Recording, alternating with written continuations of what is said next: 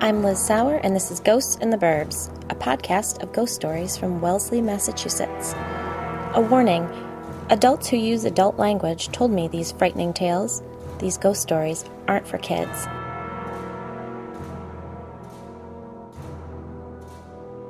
Hello all. This week, a special thank you goes to Ms. Wendy Furtado for supporting the podcast on Patreon.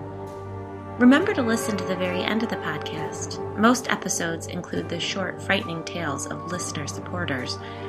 This week, we'll learn of Jane Tisdale's terror, though I did warn her against donating.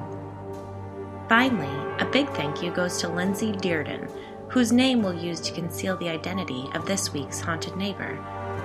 We're on to ghost story number 27. Lindsay.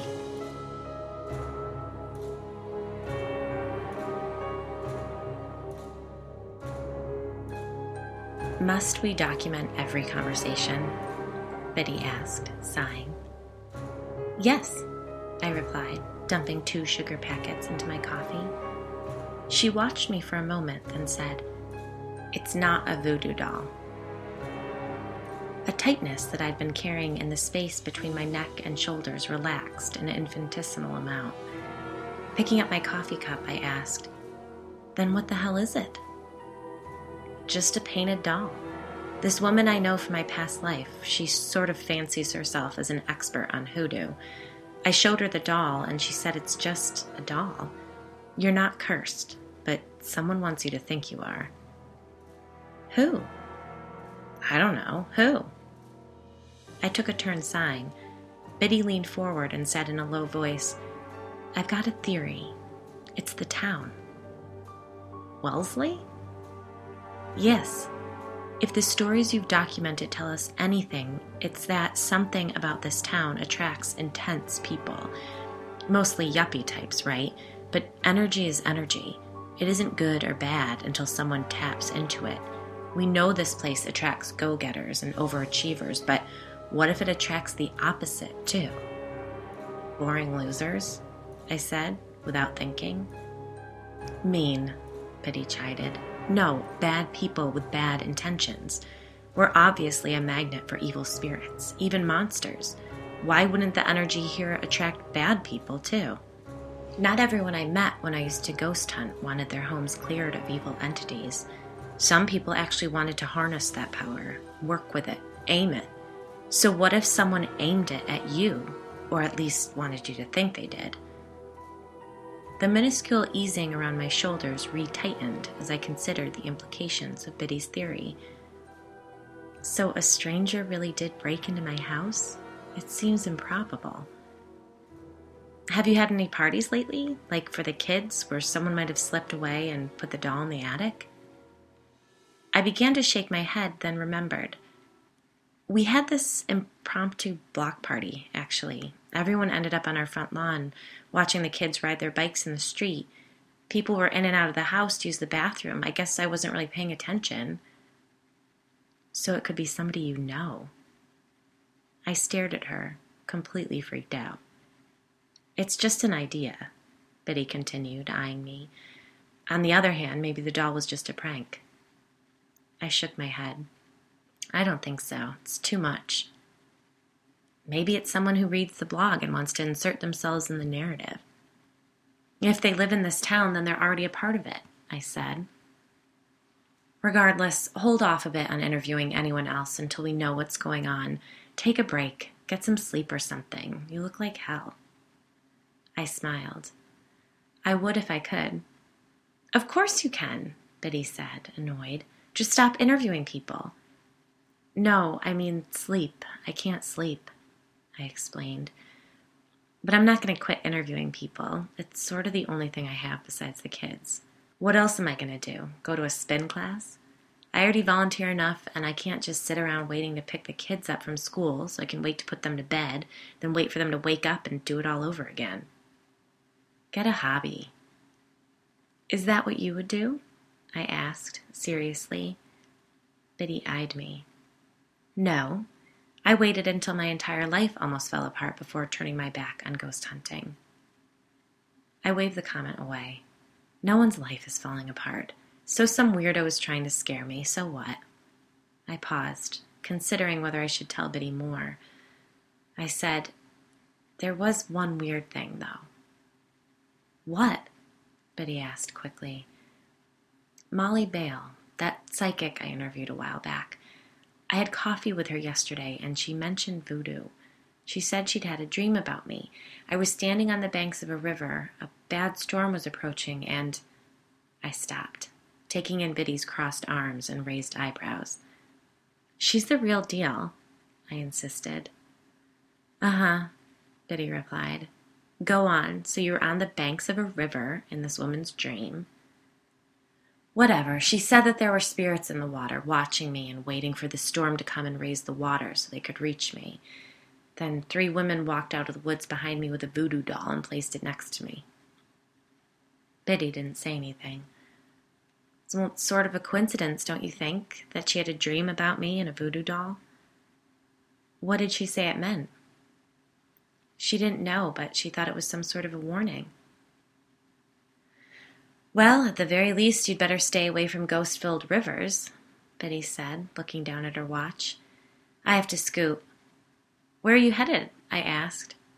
Spin class, she replied, making me laugh out loud. What's on tap for you today? I'm actually going to meet a woman with a monster story. Where? Here? Biddy asked. No, her house. She lives over on Bristol Road. You're not supposed to be going to people's houses alone, Biddy pointed out. It'll be fine, I said. Lindsay Dearden is a very specific type of woman, one which I typically avoid like the plague. I'm not being judgy, well, maybe a little, but I'm quite certain that I'm not her type either. Whereas I'm all mirrored behavior and self-deprecation, she's deliberate and confident. I avoid awkward silences like they're an email from the PTO. Lindsay takes a moment to think before she speaks. She chooses words carefully. I ramble nervously. She's all control and calculation, scanning through her steel trap-like mind for measured and appropriate responses. Lindsay does not giggle.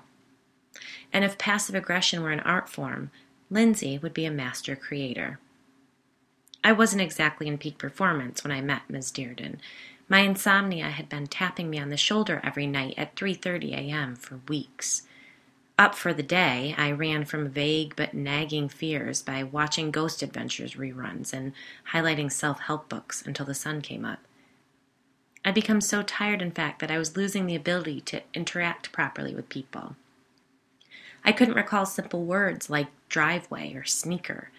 I'd find myself in the kitchen, standing over the girls' half-packed lunches, having realized that I'd zoned out thinking about some imagined conversation with an acquaintance who had offended me long ago. I was half in the world, half in my scrambled brain. It was worse than having an infant. At least an infant keeps you on some sort of schedule. This fog of exhaustion was all-encompassing. I've been depressed before. I've been really tired for long periods of time before. This was different. It felt as though something was keeping me from myself, distracting me, running me. It was aggressive, relentless. And it was in that mental state of tired confusion that I met Lindsay. She lived in a very expensive part of town, among brick mansions and storybook-style estates, complete with English gardens and discreet guest homes hidden by impeccable landscaping. Hers was a massive gray colonial with a winding shell driveway, a gorgeous detail I hadn't seen this side of the Sagamore Bridge. Huge, colossal maple trees shaded the yard and the house, their leaves browned and curled at the edges. We'd had a humid summer, and a fungus had taken hold of all the maple trees in town. It crimped and browned their leaves, making the autumn landscape a dull sepia. Black shuttered windows watched me park my Suburban and crunch across the driveway in brand new Uggs. I'd returned to my roots, readopting an old uniform. Skinny jeans, button-down, green quilted down vest, and obnoxiously cozy boots.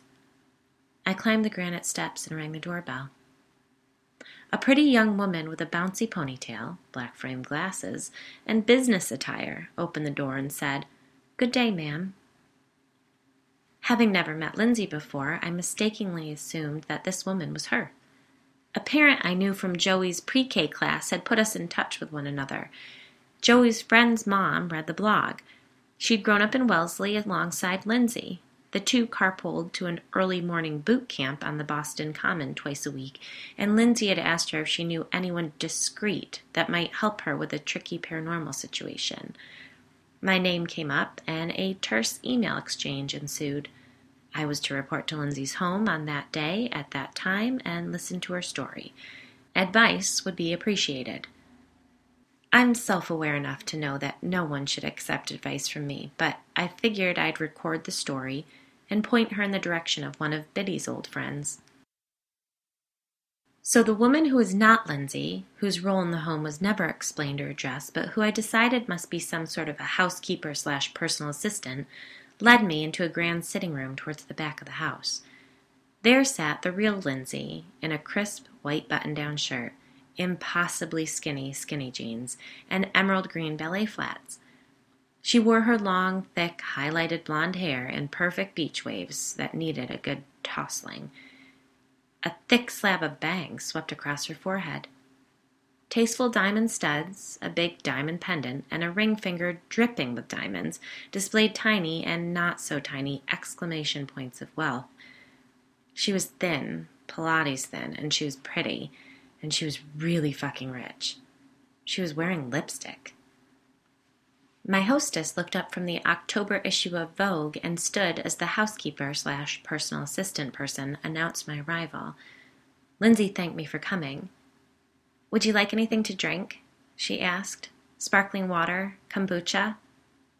I declined, and she said to the PA, "Please close the doors behind you, Rebecca. That will be all for today." Lindsay indicated that I take a seat across from her on a full-sized pink linen couch, the twin to the one on which she perched. A gold-framed glass coffee table sat prissily between us, holding a green lacquer tray, atop which sat a pile of home decorating books, a candle, and a small orchid. The candle had never been lit.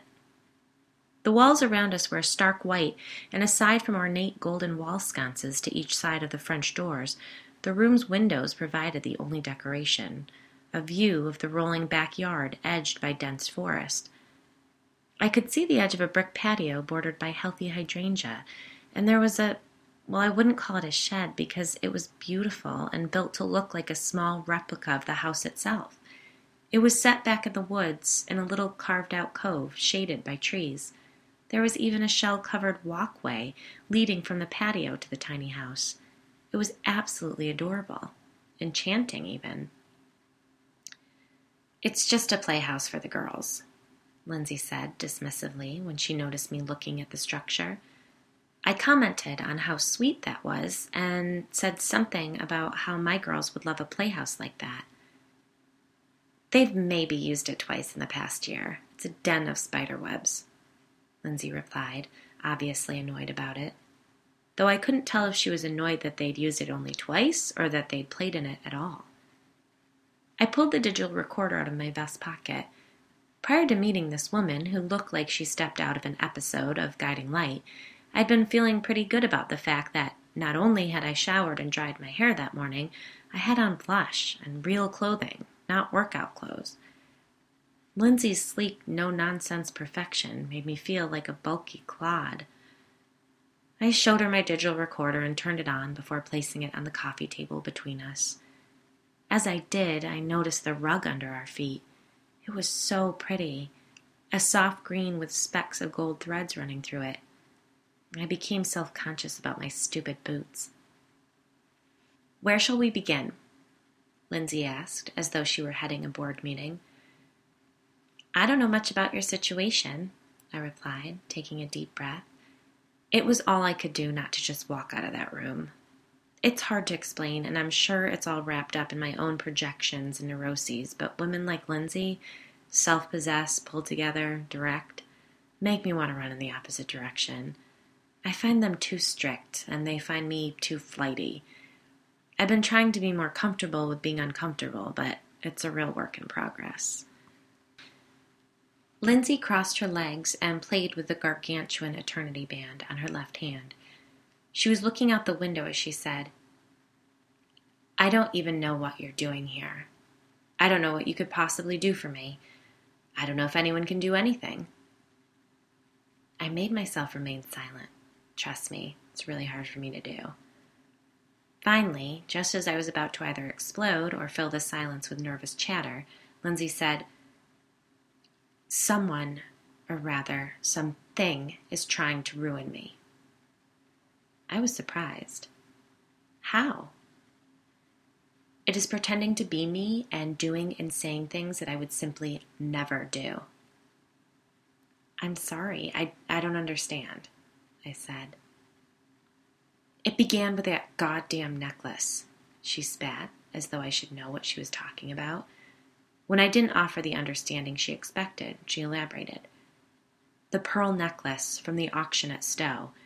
That's what the thing escaped out of, and I need you or someone you know to tell me how to put it back." "Look," I offered, creeped out. "Just tell me everything, then we'll figure out how to fix it." "That woman with the sailor's valentine, what ended up happening to her?" Lindsay asked abruptly. "Did you do anything to help her?"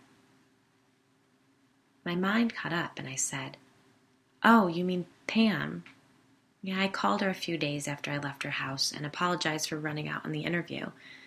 I did some research and found a medium in Cambridge who was able to bind the entity and remove it from the house.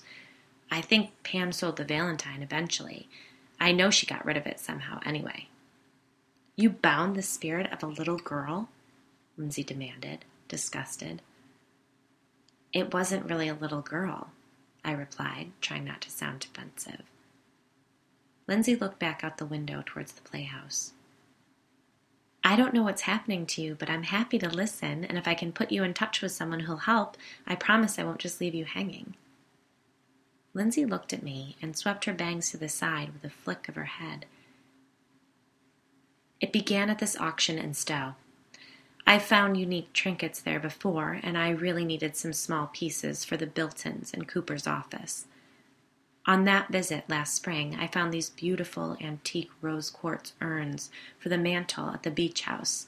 They were a steal. I should have left it at that, but this necklace caught my eye. A long strand of Tahitian multicolored pearls. It was a piece I could only wear on island, of course, for cocktails."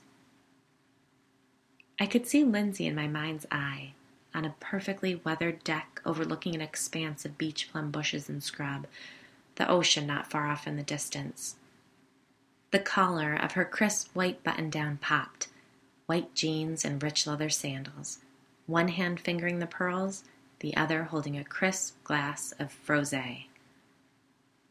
"It was a ridiculous impulse buy," Lindsay interrupted my daydream with feigned embarrassment. "I even bought them with my secret stash so I wouldn't have to explain the expense to Cooper. He can be so tedious about money. Though never if it has to do with sailing or golf, of course," she said with a forced laugh. "I didn't wear them right away, the season wasn't right. I shoved them to the back of my necklace drawer and only found them when I was packing for an early summer weekend on Nantucket.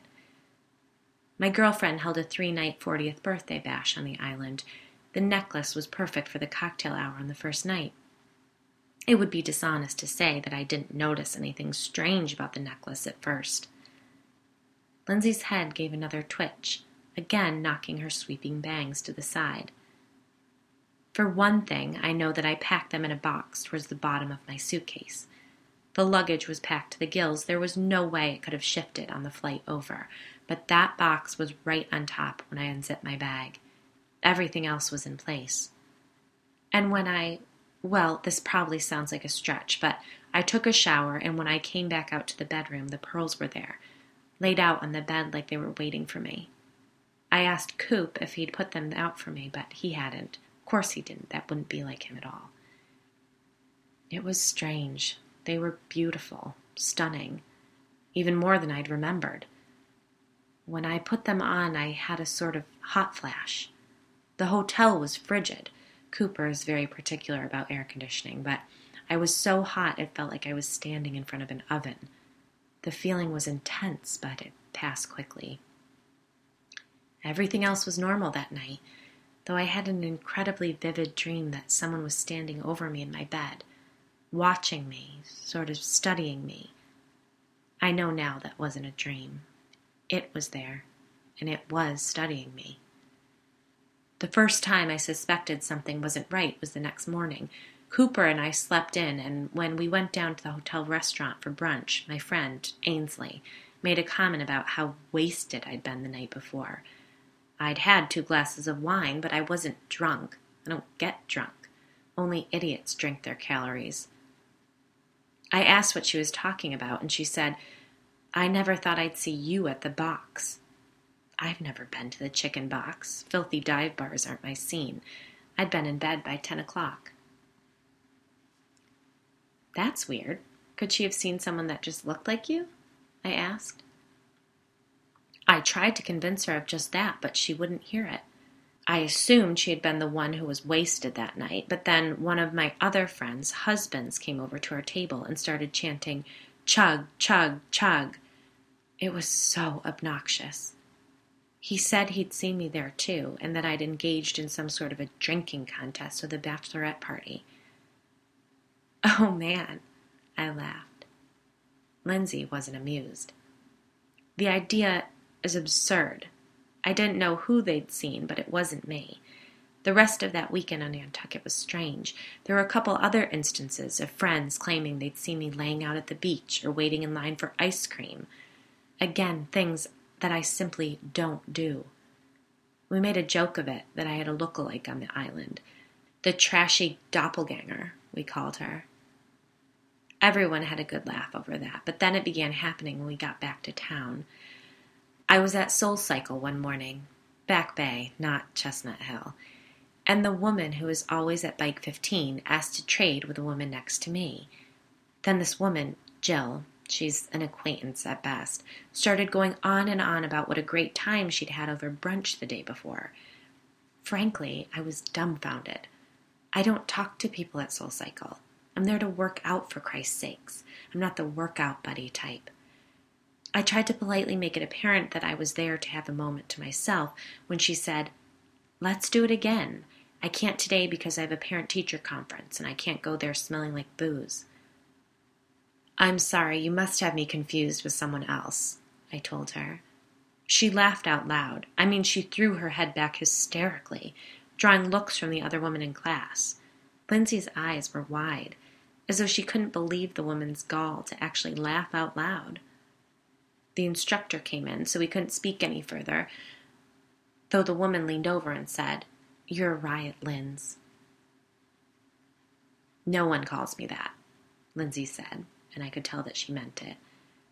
She twitched her bangs out of the way again.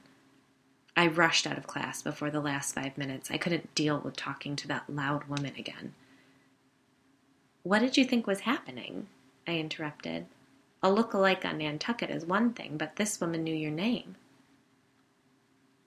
Lindsay considered for a moment and crossed her legs in the opposite direction. She attempted to push her bangs behind an ear, but they were just a touch too short. She closed her eyes, obviously agitated. I don't know what I thought. I was just annoyed. I'm a bit of a homebody, and when I go out to do something, I want to do it. I don't understand why everything has become social hour. She took a deep breath. These coincidences began happening more often. People who I'd only known in passing became increasingly familiar with me. It was very uncomfortable. The barista called out my order as I walked in the door. I only drink green tea, but she insisted that I'd raved over the salted caramel mocha. Lindsay shivered, then bang twitched. I was more upset by the intrusion of it all. My life is simple. She waved a hand around the room as if indicating the subdued elegance was a reflection of minimalist living. I keep a very small inner circle. Now everyone and their cousin was approaching me with inside jokes and proposals of playdates or cocktails. After about 2 weeks of this nightmare, I visited my psychiatrist. I want you to understand that I was given a clean bill of health. She suggested that I'd been under a great deal of stress. The children had been home all summer. I needed time to decompress and regain my space. I took a weekend at the Whiteface Lodge by myself. No Cooper, no children, just me, yoga, and silence. That was the weekend that it took over my life. What did? The mimic. I slept at the lodge in a way that I simply hadn't slept in forever. I came back refreshed and ready to put my life back in order. I'd done some research and decided to drop SoulCycle and apply for a membership at an exclusive yoga community in Wayland. I'd had an epiphany on that trip. I needed less busyness in my life, more stillness. I had no idea what this woman was talking about. It seemed all she had was restrictive stillness, but I nodded my head, pretending to understand. I returned from my retreat last Monday morning. The kids were already off to school, and Cooper was at work, of course. Rebecca was nowhere to be found. I checked my planner, but found nothing about a day off for her, so it was just me at the house. I set my bags at the basement stairs for Rebecca to take care of the next morning. Then I texted her, and she said she'd requested the day off on Friday, and that I had approved the absence. I had no recollection of that, but I let it slide. I went to the workout room in the basement to do some meditation, recenter myself. We have a sliding glass door that overlooks the backyard in that room. I pulled out my yoga mat and began my meditation, and a noise outside caught my attention. It sounded as though someone had thrown a rock at the glass doors. I stood to look and see what it could have been. Movement by the playhouse back towards the woods caught my eye. I watched for a moment, unsure of what I'd seen. I was about to sit back down when I saw her. It open the playhouse door, wave to me, and then slam it shut. It was me. It was me in that little house. I can't even describe the way it felt. It was like I was having a waking dream. "Oh my God," I said, unable to think of a better response. Honestly, I didn't know how to take Lindsay's story. To me, she seemed like a complicated bundle of narcissism and agoraphobia. It was almost too perfect that the monster haunting her was herself. "Did you go out to the shed?" I asked. Of course not. I ran upstairs and pressed the panic button on our alarm system and went to our safe room. "There's a safe room in this house? Can I see it?" I asked without thinking. Lindsay looked at me as though I'd just asked to sit next to her in spin class. "Sorry," I said quickly. "I just haven't ever seen one before. I thought they were an urban legend." Lindsay ignored my apology and, with a bang twitch, continued. "The police came immediately and searched the grounds. They found no one, but they did retrieve the strand of pearls from the playhouse. That's when I knew the mimic was tied to them somehow. Perhaps they were cursed by some native. I don't know how it all works with those people." "What people?" I challenged her. "You know, those religious types." "Oh, sure. I know exactly what you mean," I said, my patience completely worn thin by this uppity bitch. "So, you saw your doppelganger in the perfect little duplicate of your house. What happened next? She attended a PTO meeting or signed you up to volunteer somewhere?" Lindsay slowly tilted her head to the side and gave a little smile. Then she regained resting bitch face and said, "The weekend when I was away, she threw a party at my house, invited everyone we know. My husband's colleagues, all of our neighbors, the kids' friends' parents. Apparently it was quite the bash. And I am almost completely certain that it was with my husband that night, and then again on Sunday morning." "Well, I mean, wasn't he at the party?" I asked, dumbly. She looked up at the ceiling in exasperation. "Yes, he was at the party, but I think it was with him. Do you understand what I mean?" "Oh, shit," I said, getting her point. "That's disgusting. I'm sorry." "It is humiliating.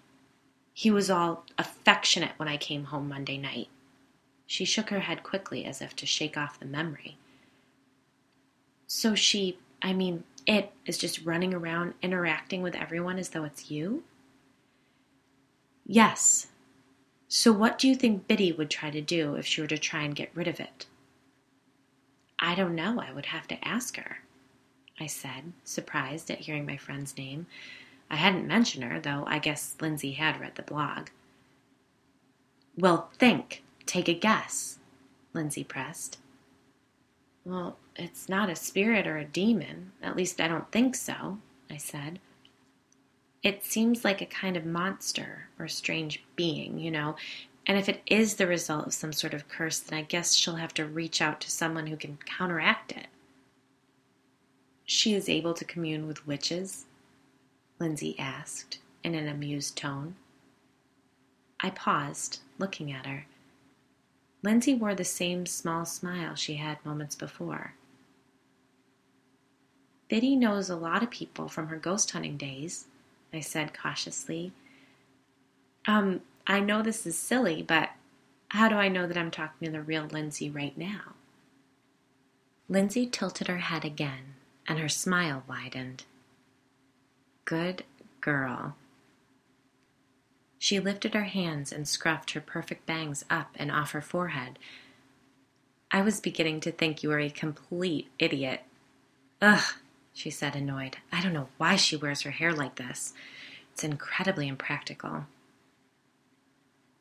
What? I said quietly.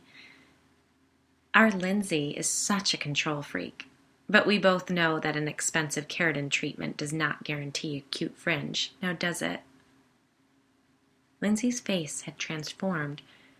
Where there had been tightness around her eyes and a pinched sense about her lips, there was a softening, a calm amusement. The mimic watched me watch it. How'd I do? It asked, watching me intently. From that dumb look on your face, I'd say I was pretty convincing. I thought you'd figure it out sooner, though. Do you honestly think Linz would ever tell anyone that this is happening to her? No, she'd go to her grave first. I expect she soon will, actually. A few little more nudges from me, and then I'll be rid of her. She's got a good gig going here, but she won't let herself enjoy it. She's so fucking repressed. The thing tucked its leg beneath itself on the couch, then shook a finger at me. No shoes on the sofa, it giggled, then said, It didn't take you very long to hate her, did it?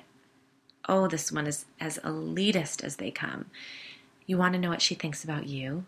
It's quite incredible, really. I know exactly what she knows. I have all her memories in here. The thing tapped its head gently. I can form her opinions as though they're my own. I stared at her, at it. It watched me. You know, Miss Liz, I've been wanting to meet you. You're pretty much what I expected. Gullible, a smidge vague, though that's probably from that bad case of insomnia. I don't know why they're so worried about you. You're not much to be worried about. I grabbed the recorder off the coffee table and held it out in front of me like a weapon as I stood up and backed away from the thing. My mind swirled with far-fetched ideas, trying to convince myself that I was speaking with a mentally unstable woman, not a monster, but I wasn't sure which scenario was more terrifying. Quit messing around, I said, like a complete and total idiot. Oh no, it said in a low voice. I am not messing around. I'm as serious as a knife through your eye. It stood up, causing me to back up so quickly that I knocked over a side table and watched as its lamp fell and smashed on the hardwood floor. The mimic tisked and exclaimed, Oh boy, Lindsay is not going to be happy about that. Then it began to laugh hysterically, one hand over its mouth, the other on its stomach. I bent down without taking my eyes off the monster and grabbed my bag. Then I began to back towards the exit. Leaving so soon? Well, I must say this was fun. A word of advice, if I may? Stop these ridiculous little interviews. I might not think you're a threat, but I'm not the one you need to be worried about. They don't want you connecting any more dots, my dear. I backed into the French doors at that point and was feeling around for one of the knobs. I found one, turned it, pulled, and bolted for the front door. The mimic called, "Sweet dreams," before snorting with laughter. I jumped out the door and slammed it behind me, making a run for the car. Once safely locked inside, I was shaking so badly I could barely get the key in the ignition. I gunned it out of the driveway, spraying broken seashells behind me. Maddeningly, traffic kept me from turning immediately onto Cliff Road off Bristol. I waited in an impatient panic for a break in traffic, trying to convince myself that it had all been a mean prank. I'd almost sold myself on the idea when Lindsay, the real Lindsay, turned off Cliff Road and onto her street. She drove past me without looking in a blinged-out Mercedes wagon, headed towards her house.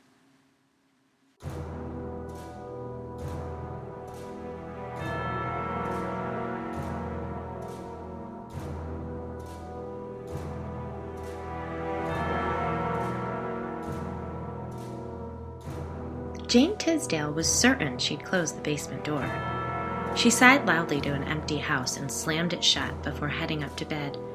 Her husband was out to dinner with friends, and she just knew he'd wake her up clomping up the stairs when he arrived back home at some ungodly hour. She read for a few moments before nodding off. A loud bang startled her awake moments later. She sat up in bed listening, just knowing the noise had come from the basement door being thrown open. She tiptoed out into the hallway and peered down the stairs, too frightened to descend. Out of the dim light of the foyer stepped a very small creature. It lifted a claw to its mouth, shushing her. Then it began crawling up the stairs, silently.